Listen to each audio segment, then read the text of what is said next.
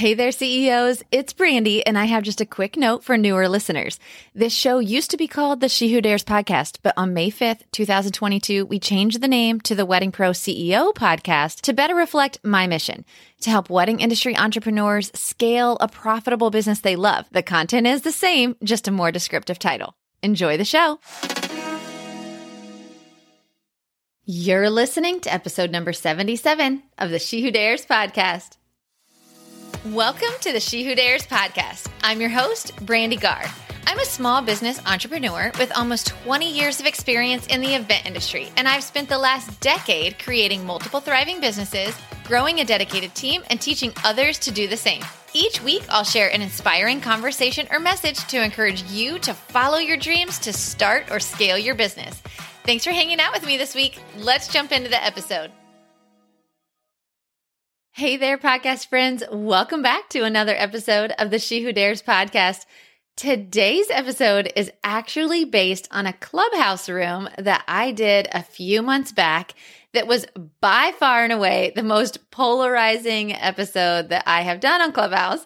And we had such a good time. I had to have today's guest back on the show.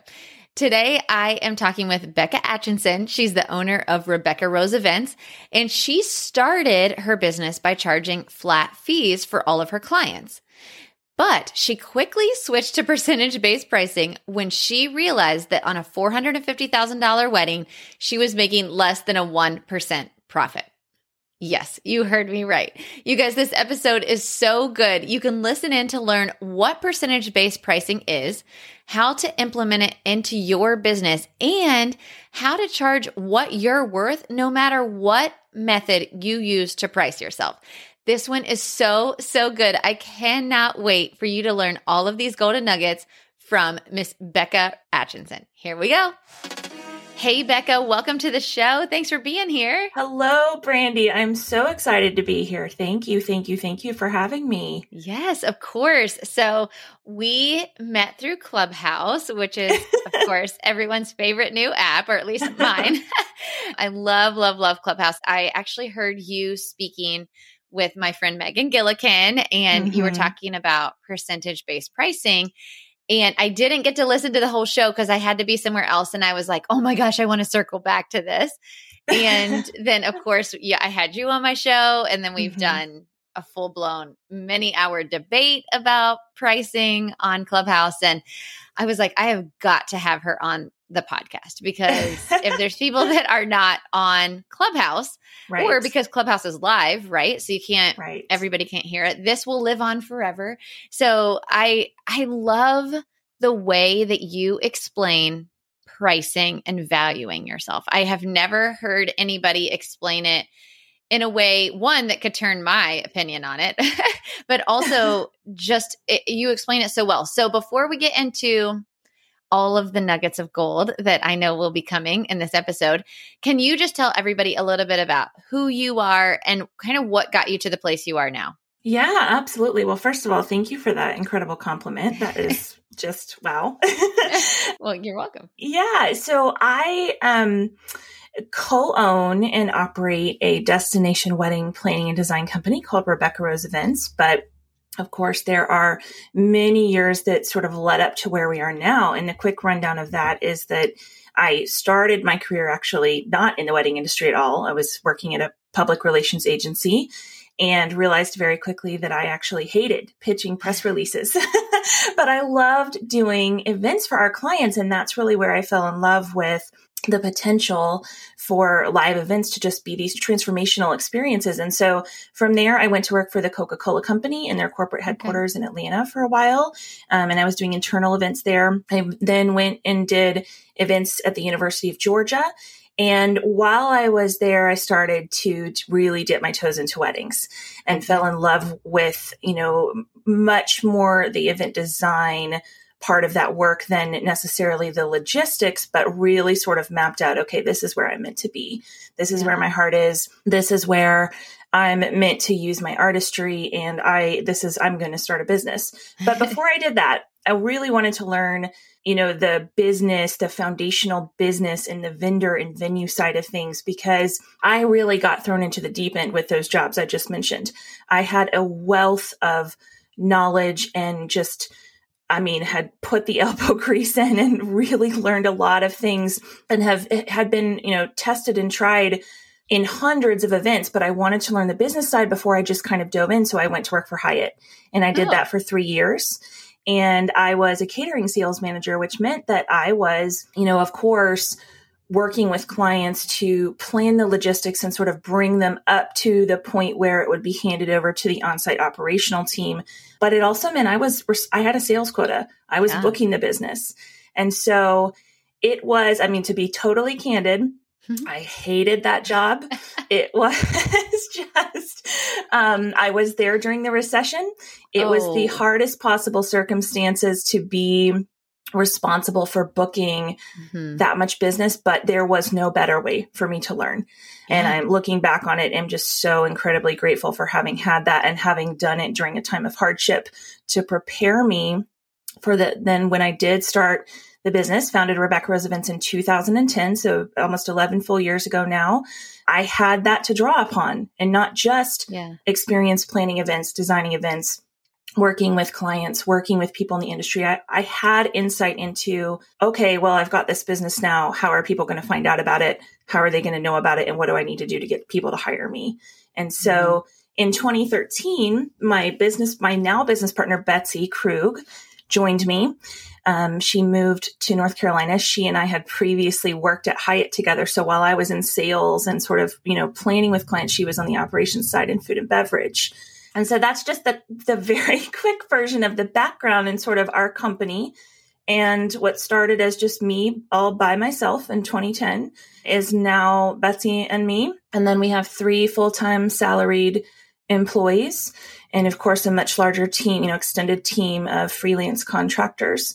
And so here today, part of what we do day in and day out is not just destination weddings and, planning and designing and producing events, but we also have looked back and realized, there are a lot of things that we have learned the hardest ways possible, have made so many mistakes, have fallen flat on our face and picked ourselves up. And it doesn't have to be that way for every person starting a business in the wedding industry. And so I love having these conversations about pricing, about sales, about the things that are like, none of us decide to be wedding planners so that we can be salespeople. Right? None of us do that.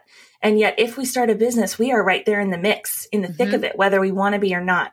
So we might as well learn to be exceptional at it, or we don't get to continue having a business to do the work that we love.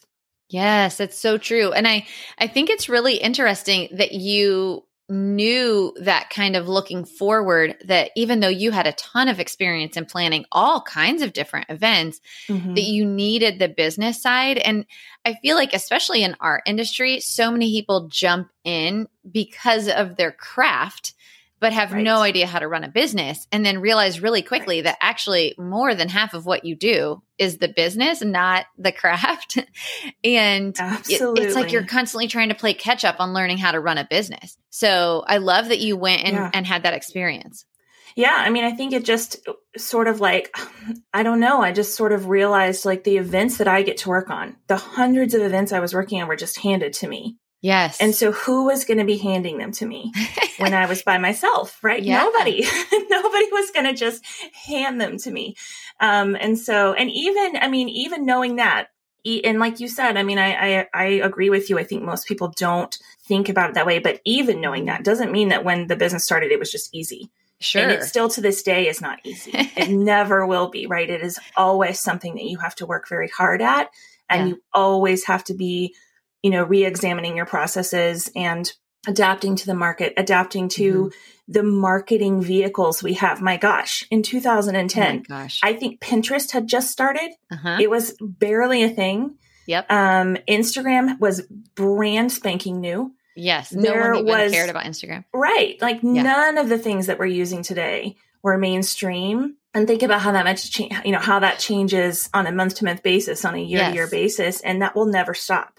So it's like, no matter who you are, or whenever you enter this market as a business owner, you have to have the drive and the commitment to continue to figure out what you're lacking, what you're not doing well, where you need to level up, and know that that can never stagnate. Yes, so true.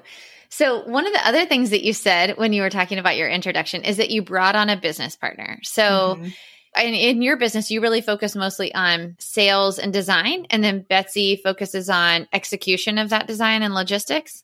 Right. So basically, I'm no longer a wedding planner. Okay. Betsy is. Yeah. Betsy is fully dedicated to logistics and all that entails.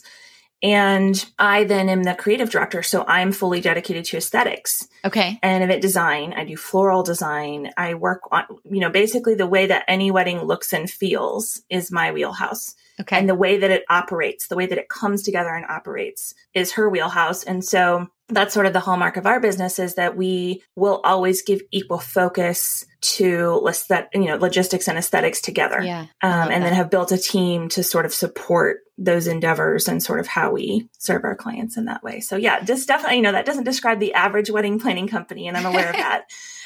But that's what works for us, and what over the years we've realized is sort of what our niche is.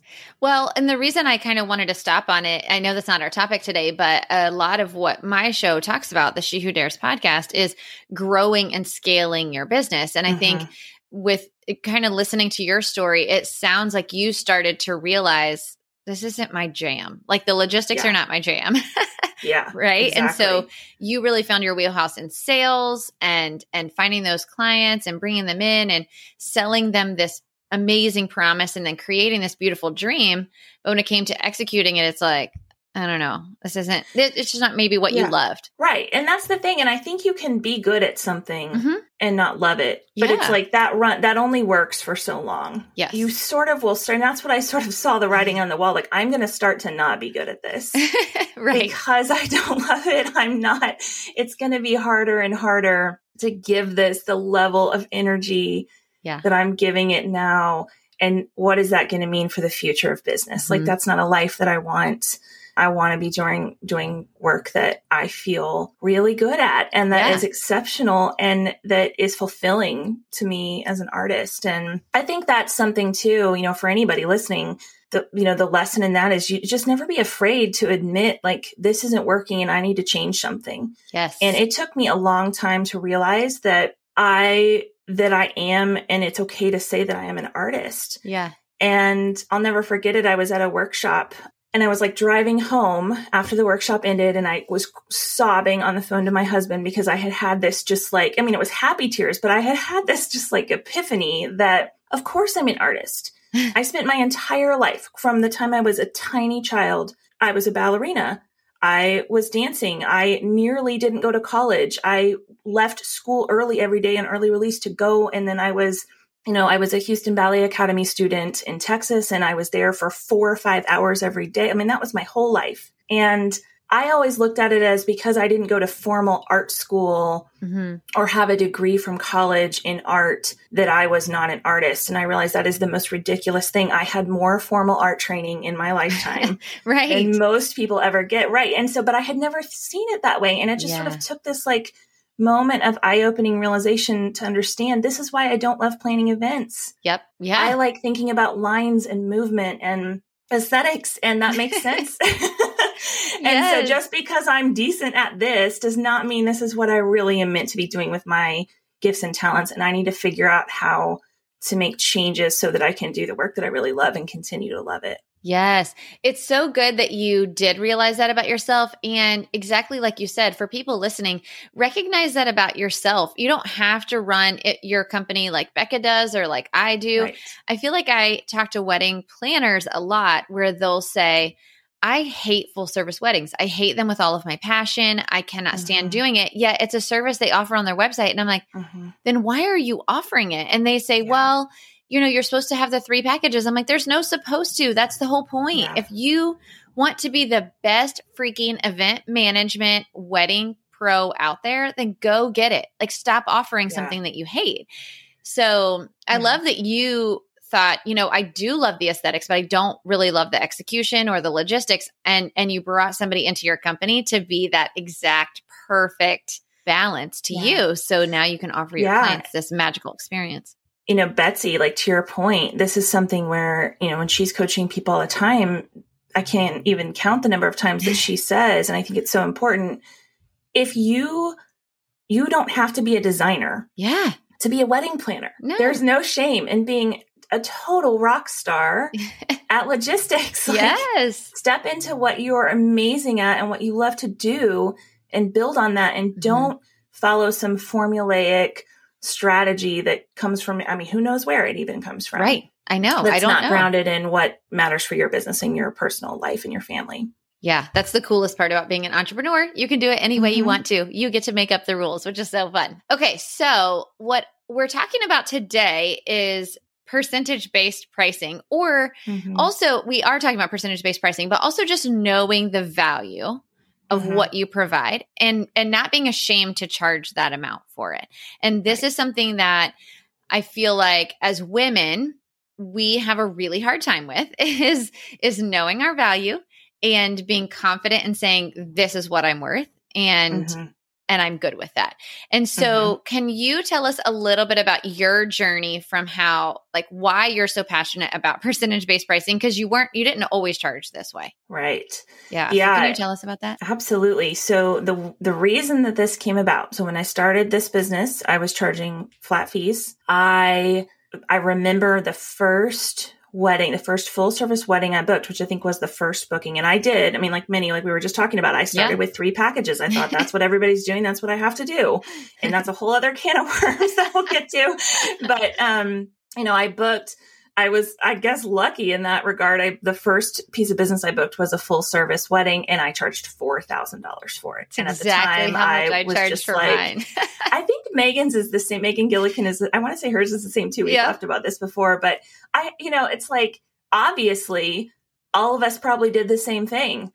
We arrived at that conclusion based on just Googling or whatever we could find about what we thought it was supposed to be. Yes. Right. Yeah. Because we all came in the market around the same time too. So there had to have been like a Google article about it or something. Yes. Something. Yeah. And so I charged $4,000, which is an entirely separate issue. That was obviously way too little. Yes. For the scope of what I was doing. Crazy. But I continued to charge flat fees for the first several years.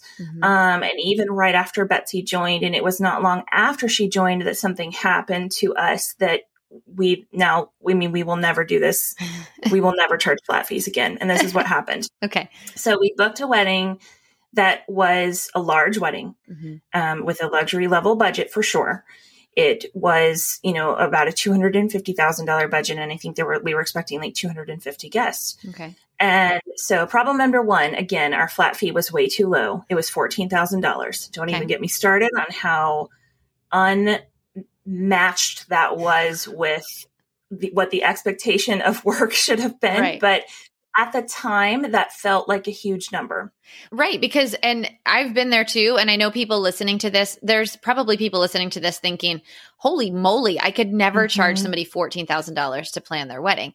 But one, yes, you can. And two, just hearing you say, oh my gosh, that's so low. When you really break that down, that's only about 5% of what their total wedding budget was, which is not at all enough. At all. Right. And it's like a $14,000 fee would be huge for a wedding that is, a much less significant overall scope. Yeah. But we were not thinking about scope. Of course. We were just thinking, which I think is the danger of flat fees. We were just thinking purely what's a good amount that we can charge where we're going to make a profit. Yep. The problem was we weren't actually grounding in anything that arrived at us making a profit. And so we can get more into that. But we did that. And so then what happened, over the months and months of working together, these clients made a lot of significant changes. The wedding in its final form had no resemblance to the wedding that was described when we booked it. They added a lot of people to the guest list. Okay. Like over 150. Oh my word. So we had a much higher head count than what we originally, thought we would have. We also ended up with 2 custom tent installations. Oh. The final project ended up with like a $450,000 budget. And that's indicative of just the amount of complexity and equipment and time and all of those things. And quite frankly, and I think to break it down, it's not just the time that went in to handling those scope changes, both in the planning process and the wedding week itself. I mean, we had to bring in a lot of staff to handle that. Hundreds and hundreds of hours, just in the wedding week. But it's also important, and I think this often gets overlooked, when that wedding became more financially expensive and more valuable, then our level of responsibility and quite frankly, our level of liability ratcheted up right with it. And so we were getting paid $14,000, which, oh my gosh, I haven't even done that math. What percentage is that on a $450,000? Like 1%. I don't even know. I know. I'm like, it's not a lot. I mean, we were paid less than the band. We were paid less than almost every other vendor on this job. And we had been working on it for 16, 18 months. I don't remember exactly, but an insane amount of time. So not only was that all out of whack, right? Because that just seems up to this point like just a good learning experience. You need to charge more going forward. No. What happened is we came out of pocket so much. I mean, we not only didn't make money on that wedding, we lost money on that wedding. We basically were paying for part of their wedding when it came down to it, just to supply the staff that needed to be there to handle what we had promised contractually that we were going to do, to deliver a full service scope of work. Right. And so that happened to us and it was so painful. And here's the thing, if we want to talk about lessons from it, there are so many, but I think the most powerful one is, those clients were amazing. Yeah. This was not their fault. They are still to this day some of our biggest fans. We stay in touch. We're friends. They have referred at least 3 other weddings to us. They are very powerful ambassadors for our brand. So this is not on them. Yeah. It is never your client's fault if you're not being paid enough, right? That's because you didn't charge enough. Yes. Right. You didn't They charge paid enough. exactly what we asked them to pay. And that's on us. Right. Yeah. Oh my gosh. Okay. So you had this wedding and you were like, this is crazy. So what did you do about it? What did you do next? So we realized the problem here was that we had no capability to change our fee or level up if the scope changed, right? So if the scope of this project changes, we have no capacity within our contract to adjust for it accordingly. And what happens then is that leaves you with a few different options. You can just suck it up and try to make it work, knowing that you may go into debt, you may come out of pocket. I mean, that's what happened to us, which has lasting ramifications for your business. Or you could try to go back to your client and say, I need to charge more money. I need, maybe that'll work out. Good luck with that. Yeah. But it also invites into the process a whole host of problems where they're like, well, why don't you just, I understand. I don't want you to have to do more work than what we expect of you. We'll take care of this part of it. And then you step in. I mean, there's just that invites negotiation. And ultimately you're still responsible for the end product. And you can't step into a DIY planning, quagmire in the middle of a luxury wedding and come back into it. So there are lots of different roadmaps for how to navigate that, and none of them result in something good. And so we realized the problem here is we've got to figure out how to address a potential change of scope.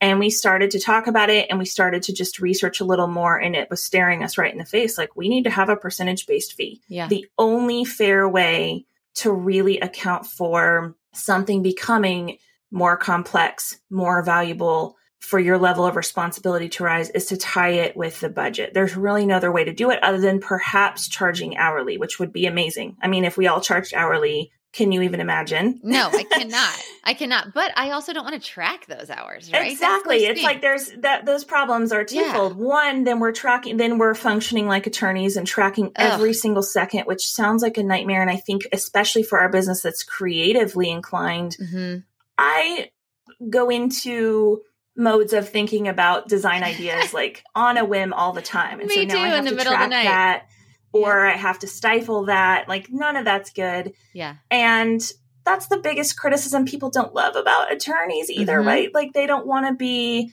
charged hourly, and then they're coming back to you to try to do whatever they can to mitigate the amount of hours you're spending, which just is... It's all around bad news bears. Yeah. Right. Terrible. Right. So this really is the fairest and most predictable and transparent way where there is no surprise to anyone.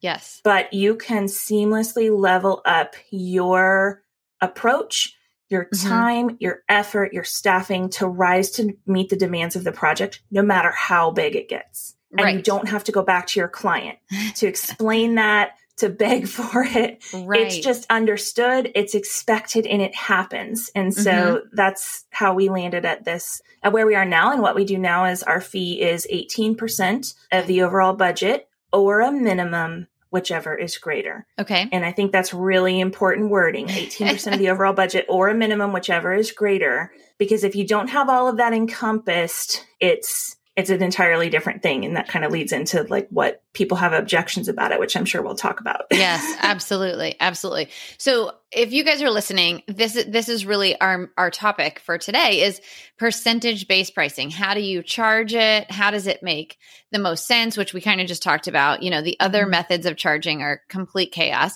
Flat fee, which I did forever. It is challenging because you think you're charging enough, and then you end up with this completely different scope of work, which is not anyone's fault. And it's exciting. It's exciting when your event becomes this magical, amazing thing that lets you flex all of your creativity, and, you know, it's going to get published and all the things. But at the same time, it's like, but all of that doesn't pay your bills. You've got to make sure that you're charging appropriately. So this is really what we're talking about today. So how did you switch to this percentage-based pricing, and how does it work with the 18% or a minimum, whichever is greater? So how does that all work? So I will say at the outset, there's a few things that we're always going to exclude if there's a percentage calculation of our fee. So backing up a second, when we book a wedding and we send a contract, there is a contract minimum. So a minimum fee. Okay. And our fee may always stay at that minimum. It may really function like a flat fee. And quite frankly, that happens all the time. Yeah. But if the overall scope increases or changes and the budget grows such to that now 18% of the budget is a number larger than that minimum fee, then our fee becomes the 18%. Versus the minimum. So just to give an example, really just for round numbers. So if people are doing other things as they're listening, they're like, wait a second, what? So let's just say a client comes to you and they have $100,000 wedding budget, right? I'm sure that we play with much higher numbers, but let's just go with that for easy numbers. So let's say they have a $100,000 wedding budget. You would say to them, our fee is 18% or a minimum, whichever is greater. Your minimum, I know that this is something we've talked about off the show, but you typically make your minimum slightly less than what 18% would be, right? So that they could have some flexibility. You might say something like, our minimum will be 15,000 or 16,000 or 18%, whichever is greater, correct? Right. I think that's important. This is the part that you have to have some trial and error and be willing to revisit this and adjust it as you do it more and more. But that's the balance that we work really hard to strike, is we want to make sure that the minimum is not way out of whack with what we think they're going to end up spending, right? Because if I know that realistically what they're talking about is not a $100,000 wedding, it's really a $300,000 wedding, and our fee is really going to be, $50-something thousand, then me sending them a contract with a $15,000 minimum is just a recipe for everybody to be confused and distrust in the process. And so part of this is always grounded in candid conversations and being willing to share your expertise in the sales process, in the discovery phase, so that you're starting from a place where everyone understands you're going to work very hard to make sure you're on the same page and that this budget is realistic. And if really $100,000 is the cap on what can be spent, that's cool. Yeah. But they know that they're going to have to make some decisions, and you're going to be guiding them into how to keep that down, because it would be very easy for it to climb up. Yeah. And so along with that, coming back to what you just said, you've got to find the balance of having a realistic minimum, but I love to give a little bit of leeway so that they really do understand it's okay if they don't spend 100% of $100,000 that they thought, right? Like, our goal is not to keep pushing the number up. Yes. And just causing them to write more and more checks. Right. Our goal is to do an incredible job and deliver a wedding, and the budget is absolutely a part of the parameters for that job. And that's something that looks different for every client. That's the kind of thing you have to be able to talk about and feel out and get a really good sense for in the discovery phase, but that they understand your fee might go up. It's never going to go down, Correct. But it may be the flat fee, and you've got a little leeway to where they understand that they could invite less people. They could spend a little bit less, and that's okay. Your fee just will not dip below, in this example, the 15,000. Let's say, if they started and they thought they were going to have 150 people, and they decide, a few months in, we really want to have a smaller wedding. Like, let's keep it at 75. Yeah. That's great. Your job is still what it is. You're going to make adjustments. You're going to have probably more to work with on the design phase if they still are willing and want to spend that same original budget level, but your fee is not going to go down below $15,000. I love that. That's the important part. And that is the important part. And two, what you just said about really understanding in the discovery call or the discovery process and having that authority and gaining trust with them by being able to say, you're having this amazing consult and they're describing their incredible wedding.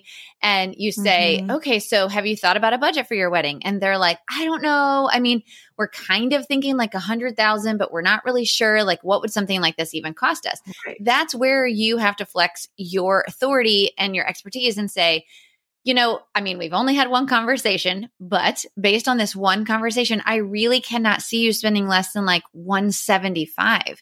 If you were to change nothing, could we have $100,000 wedding? Absolutely.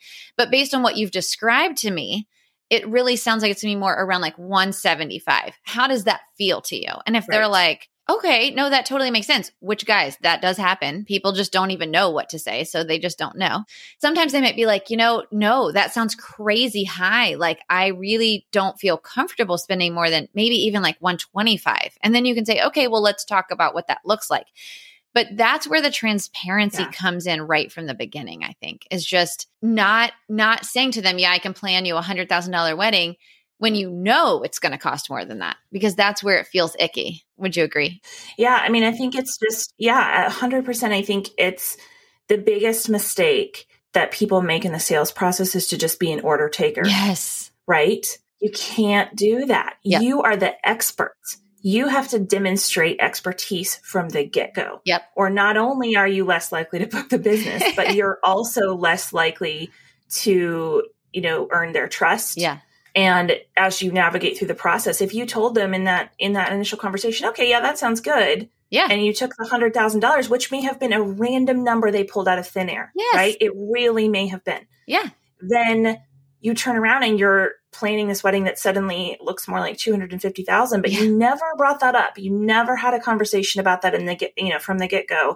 That's a problem. They're going to be so upset, and rightfully so. They should be upset because I tell my clients right in that very first meeting, if they're describing a wedding that is way more than the number they've told me, I say, listen, I know this could make you not want to work with me because I'm going to be super blunt about this, but like, there's no way we can plan this wedding that you're describing in this dollar amount. So I'd rather talk to you about that right now.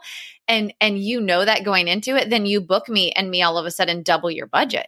Yeah. And they're like, oh my gosh, I so appreciate that. Yeah, something just happened. I think this is such a perfect example to dovetail with this. So I just had a conversation last week with a mother and a daughter. And, we ultimately are not going to book this wedding. We're not the right fit. It's not the percentage base fee that's the problem. It's the overall budget that's a problem. It's not a problem. It just is why we're not the right fit for them. But the mother said something that I thought was so just powerful, because we're talking a lot about the budget. And they just wouldn't give me a number, and I'm sure they didn't know, but they just really weren't in a place to talk about it yet. So we're talking about the budget, and the mother said, I know we're going to have a nice wedding, but I want to make sure that we're planning this from the standpoint of abundance and not feeling like, we walk into Neiman Marcus and we can only shop the sales rack because we have a budget.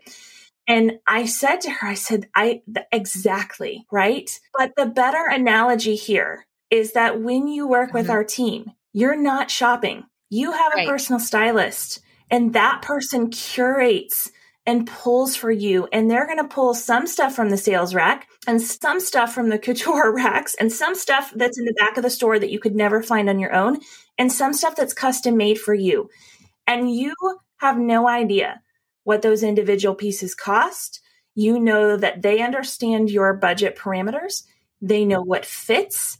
And you walk out feeling like $1,000,000 because you have this beautiful wardrobe that is unique and looks amazing on you and is well tailored, and you didn't blow the budget. Yes. Oh my gosh, Becca. That's how you have to have those conversations and reframe things, because I agree. Like, it's hard to talk about budgets. It's not easy. If you just focus on the you can't afford this kind of mentality, which is where that can easily go. You have to reframe it for people so that they understand this is not about you trying to tell them they can't afford things or you trying to define your fee as being the most important part. This is about making sure that they have a realistic ballpark set of expectations so that you don't have to keep coming back to the budget. And that's the beauty of percentage-based pricing. It's transparent. Our fee is always at the bottom, like it's always a line item in there. And they always retain full and complete agency over their spending. So there's never something where they're going to be surprised by what our fee is or what something costs. It's just like we start there, and then internally we're using that and coming back to it all the time. We will share it with them whenever they want to see it. No surprises. And it's a totally different process. And then it is planning from a standpoint of abundance, and it is joyful. Oh my gosh. I think that was a really, really great analogy, because I don't like to spend money on clothes. I actually loathe shopping with all of my passion. I hate it. But I used to do, what is the thing in the box? Oh, like Stitch Fix. Yeah. Stitch Fix. Yes, my mom got it for me for a year for my birthday, because she was like, I know you hate spending money on clothes and you never buy like really nice things. But I like to look fine, right? I don't know. But I love your analogy, because to me, I would put my budget in monthly and I would say, this is the amount that I'm willing to spend. And I remember this one month, I got a pair of jeans and like 3 tops. And I did not know how much any of it cost individually. I was just like, I love all of this. And I loved the jeans so much when I put them on. Like, I was like, I legit feel like $1,000,000. So I finally went and looked them up, because I was like, I love these jeans so much. I want to buy like 4 more pairs. They were $150. And I was like, what on earth? I would never spend $150 on a pair of jeans. But I never even thought about the price of the jeans, because I was like, the whole box together fit in my budget. And so I love the way that you just described that, because that is what we do as planners. Our job is to bring the entire picture to them. And some things aren't a priority. And so we maybe use a little bit more of a budget conscious vendor for that. And then some things we're like, we want to blow this out of the water and we're going to spend the dollars here. So I love the way that you described that. So I just had to stop there for a second, because that was amazing. But okay, so in this example of the $100,000 wedding, well, I think a lot of people say, but how do you keep your clients from feeling like you're just pushing their budget up, pushing their budget up, pushing their budget up? Well, if you tell them right from the beginning, I think that your $100,000 sounds very reasonable for your wedding. I think that we definitely can plan that.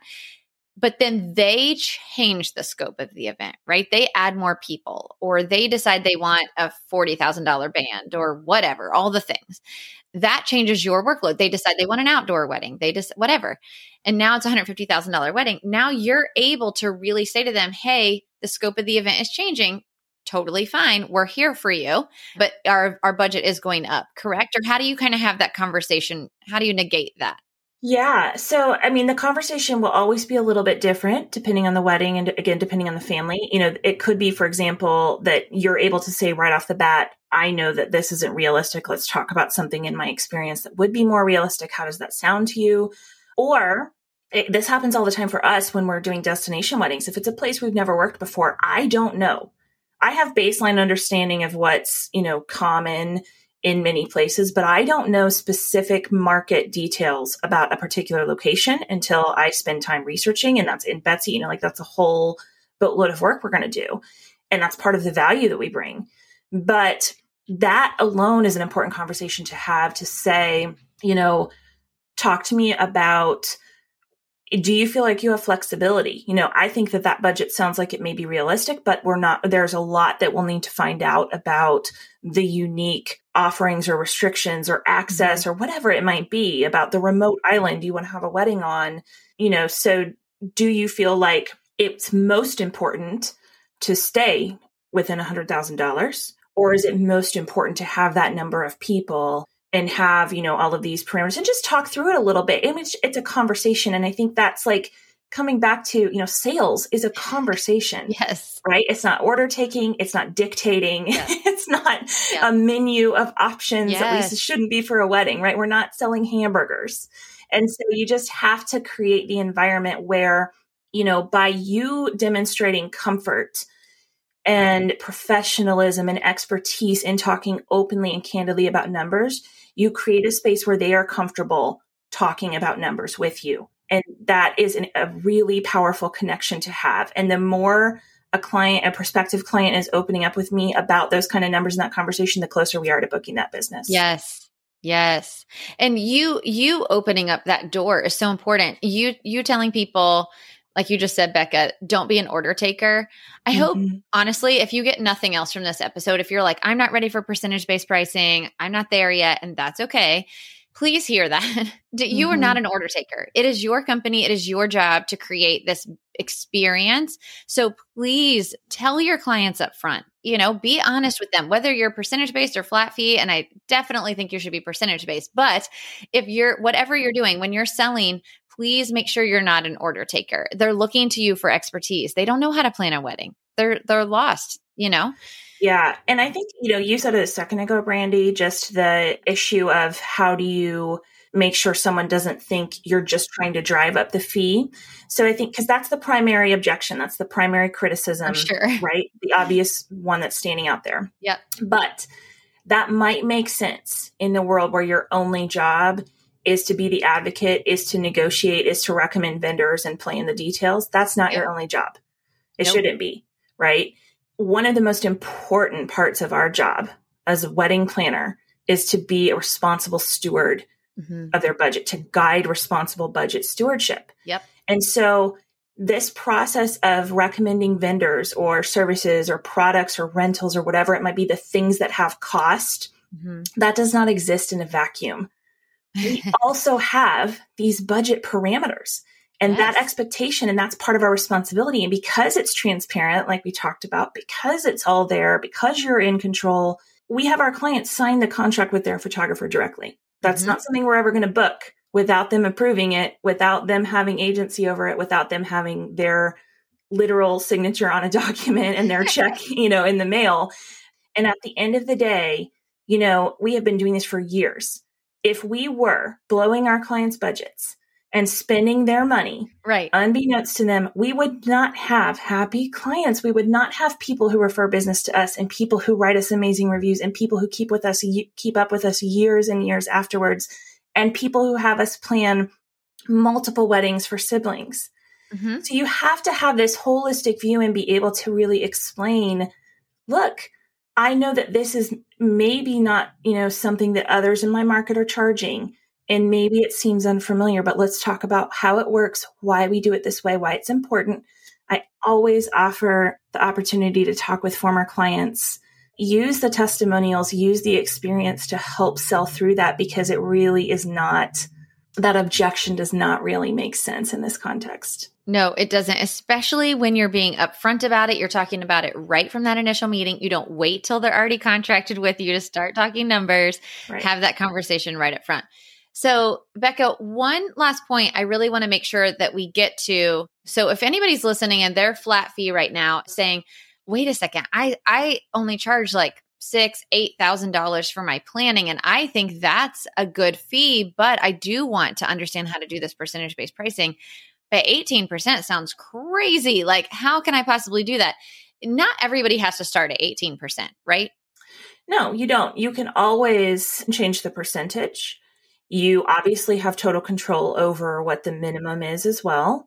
You can also build in a leeway if you want. So for example, you might say our fee is 15% of the budget or 12% of the budget or this minimum, and there's a $5,000 spending leeway. What that means is, like, if they can add $5,000 worth of whatever into their budget before any percentage increase kicks in, I did that. The first couple of contracts that we sent out, I quickly realized it really was unnecessary and it was overly complicated and I was making our own lives harder. It sounds complicated. Yeah. So that's an option. It could be something you offer to someone, but I think that, if you're easing into this and you want to start with a lower percentage, you can, although I will play devil's advocate and just say, why? I think you have to ask why. What's the reason to do that? Yep. Is the reason that you're just trying to build confidence in the process and selling it? Yeah. Because at the end of the day, you're still going to sell a percentage-based system. Yep. And you've got to make sure that you reconcile with that. Well, what is your fee? And what should your fee be? And what does 12% mean your fee is going to be? It may be too low, right? And you just have to, again, this kind of trial and error is really healthy and it's good. You have to start somewhere. You just have to start. Yes. But don't be afraid to adjust that. I think also, if you're new at trying it and selling it, don't be afraid to negotiate. I think negotiation gets a bad rap, but if someone's telling you they have a concern or an objection, find a workable solution that makes you both happy. At the end of the day, does it enable you to do your job? Are you still going to be profitable, right? It cannot cause financial harm to you or you got to walk away from it. Yep. But are you still able to be profitable and do you have a happy client? If you find a solution that results in those three things, then book the business. Yes. Right? Yes, absolutely. But it all comes down, really what you were just talking to is knowing your numbers. I mean, how many hours are you putting into this event? Does it make sense financially? When we were doing a flat fee, we felt very comfortable with the number of hours that we're spending on an event to what we were charging for a flat fee. And our flat fee was always 10 to 12% of their budget. So where it's become an issue for us when we were doing flat fee is that when the scope of the event changed, our fee didn't change with it. And so then now we're adding more staff and we're adding more time, more hours. So then it became less profitable. But we felt very comfortable with that number. Now, because we charge it as a percentage, as their scope changes, as does our fee. There's a lot of things that go into it and just your comfort level and what you're charging or what your area will yield as well. And so you really have to know that for your own company. But the fact of the matter is that you have to be charging your worth. You have to be charging your worth. Yeah. And Becca this is one of my favorite things I've ever heard her say is when you realize that your fee as the wedding planner and designer is less than the band who showed up for 4 hours and then left and had 0 pre-work and 0 after work, and you made less than them, that's when you might want to do a gut check. Like gut check. They do mic checks. We do gut checks. I remember the first time I heard you say that and I was literally like nauseous. I was like, oh my gosh. Yes. The number of times our fee has been less than this amazing band is shocking. The value, it's got to be grounded in the value that you bring to your client and you bring to your wedding. If you're not grounding your pricing and the determination of your worth in your value, in your expertise, in your experience, then it's a meaningless word, right? Worth can be meaningless. It's got to be grounded in the value to make any sense. And I think, like we talked about before, none of us love to track our time. I really do think that it's important if you're listening and you've never really thought about the number of hours you put into a project, track this for one wedding. And you can eyeball it, right? Like you don't have to turn on a timer. Just look at the end of every day. Okay, roughly how much time did I spend working on this client? And just keep a running tally. It will shock you. It will be probably hundreds and hundreds of hours if you're truly a full service wedding planner. And that puts everything in very harsh perspective, and that perspective matters. And I think, the other thing is when you do that and then you drill down further and you really understand your numbers and understand what are your costs of doing business, what kind of staffing costs do you have, what tax obligations, what equipment, what insurance, all those things, track all of it.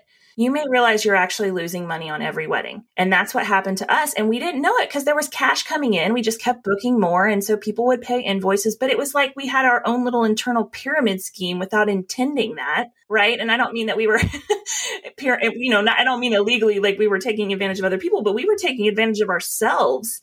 Yes. And that's a really dangerous boat to be in, especially when a worldwide pandemic guts your industry. So this always has to be grounded in knowing your numbers and knowing what you need individually as a person, as a business, as a member of your family, what you have to bring home at the end of the day to run a profitable business. It can't just be a hobby. or it is not going to last. No, it doesn't. I mean, you absolutely nailed it on the head. I feel like we talk about that all the time on this show. If you don't know your numbers, if you don't know if you're profitable, if you're not paying yourself, all of those things are a recipe for disaster. So, oh my gosh, Becca. Okay, this was such a great episode. I feel like you really helped everybody to understand you got to know your worth, how to charge, how to explain it, how to get it across to the clients. So if people want to learn more about you, because you teach this, you have the RRE method, right? Mm-hmm. How can they come find you? What's the best place to find you? Yeah. So RRE just stands for, it's, Rebecca Rose Events. So rremethod.com. That website, we've got courses. I've got courses about this wedding sales strategy course, a percentage-based pricing for wedding planners course, a course about adding additional revenue streams for planners. There's also one about transitioning into the luxury market. And then there are bundles for those things. So those all live at rremethod.com. And we also do coaching. So I have a lot of clients that will just book a coaching session specific to this issue and then talk not just broadly about what percentage-based pricing is, but sort of how to implement it for your business. Anybody who is interested in this, just reach out. I know. And Becca is so passionate about it. She's so great at explaining it and helping you to understand how you can implement it into your business. So go find her. I will link all of her social handles in the show notes as well as the RRE method. So you guys go check it out. Make sure that you're following along with Becca. And Becca, thank you so much for being here today. It was great. Thank you for having me. This was fun. I could talk about this with you all day long. Okay, you guys. So what was the gut check moment of that episode for you? Was it like mine when she said, if you as the planner who are spending months and months and months and hundreds of hours planning this wedding, if your fee is less than the band's fee, then we need to have a gut check moment?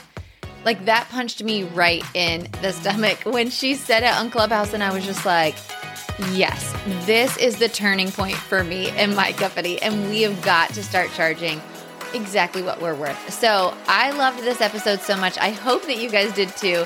If you felt like you got some seriously golden nuggets out of this episode, I would appreciate it so much if you would leave a review over on Apple Podcasts. You can just pop into the Apple Podcast app if you're on an iPhone, and you can leave us a review. A 5-star review is always so appreciated. But the more reviews we get, the better we rank on the charts and the more ears we can get into to help other wedding pros build and scale their business. Thank you guys so much for being here every single week. I never take it for granted, and I will see you next time.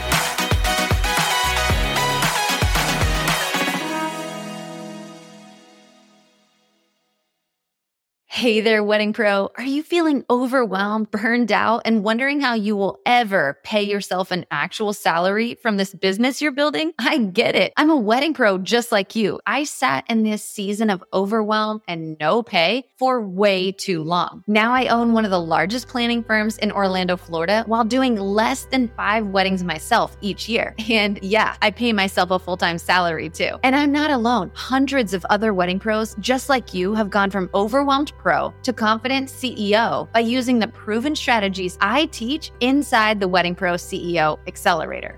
I tell Brandy all the time how grateful I am for her. Before joining with her, I thought I was successful, and I was successful, but I was working 24/7, barely making a profit. Now, over a year later, working with her, it's just been life-changing. We have our Monday calls. I voice text with other wedding planners all over the nation, and it's helpful just to have someone that's done what we're trying to do. And that is what the CEO Accelerator Group has helped and taught me to do. Inside the Accelerator, you get lifetime access to the 6 step-by-step modules that walk you through the pillars of a profitable wedding business. The financial services spreadsheet that Brandy gives you as a part of the Accelerator is worth the price of the Accelerator alone. If you need clarity on finances, your budget, if you can hire, if you can even pay the people that you have hired, go get the Accelerator, because that spreadsheet gave me the knowledge and power to make the decisions to continue hiring and growing my team in the way that I want to. But what good is all of this knowledge without accountability, community, and of course, a place to ask your most burning question? When you join the Wedding Pro CEO Accelerator, you also get 6 months inside our live coaching membership. It literally has changed the way I do business. It has changed the way I view things. It has changed the way that I manage things. It is totally amazing to be able to sit with CEOs that have been through what I've been through, have been through the trenches, and can give me the insight as to how they got through it. It doesn't feel like, oh my gosh, I'm the only person on the planet who feels this way. No, there's tons of other CEOs that feel the same way I do, and we can talk about it, think through it, and we can learn. It is absolutely amazing, and if you're thinking about it, you should do it. The Wedding Pro CEO Accelerator is the best of a course, a membership, and a group coaching community all in one. The group has been so supportive and has really kept me sane through the busiest season I've ever seen in my career. For that, I'm really thankful. Looking forward to the next year and all the things I have to learn to grow and scale my business, and super excited for the next steps. Here's the thing. You can absolutely listen to this show every single week to get nuggets that will help you scale your business. And over the course of a few years of piecing together all of that free information, you could very likely grow a successful wedding business. Or you can join the Wedding Pro CEO Accelerator today to get the proven step-by-step roadmap you need to ditch the overwhelm, build maximum profit, and step into your role as confident CEO, all in just 6 short months.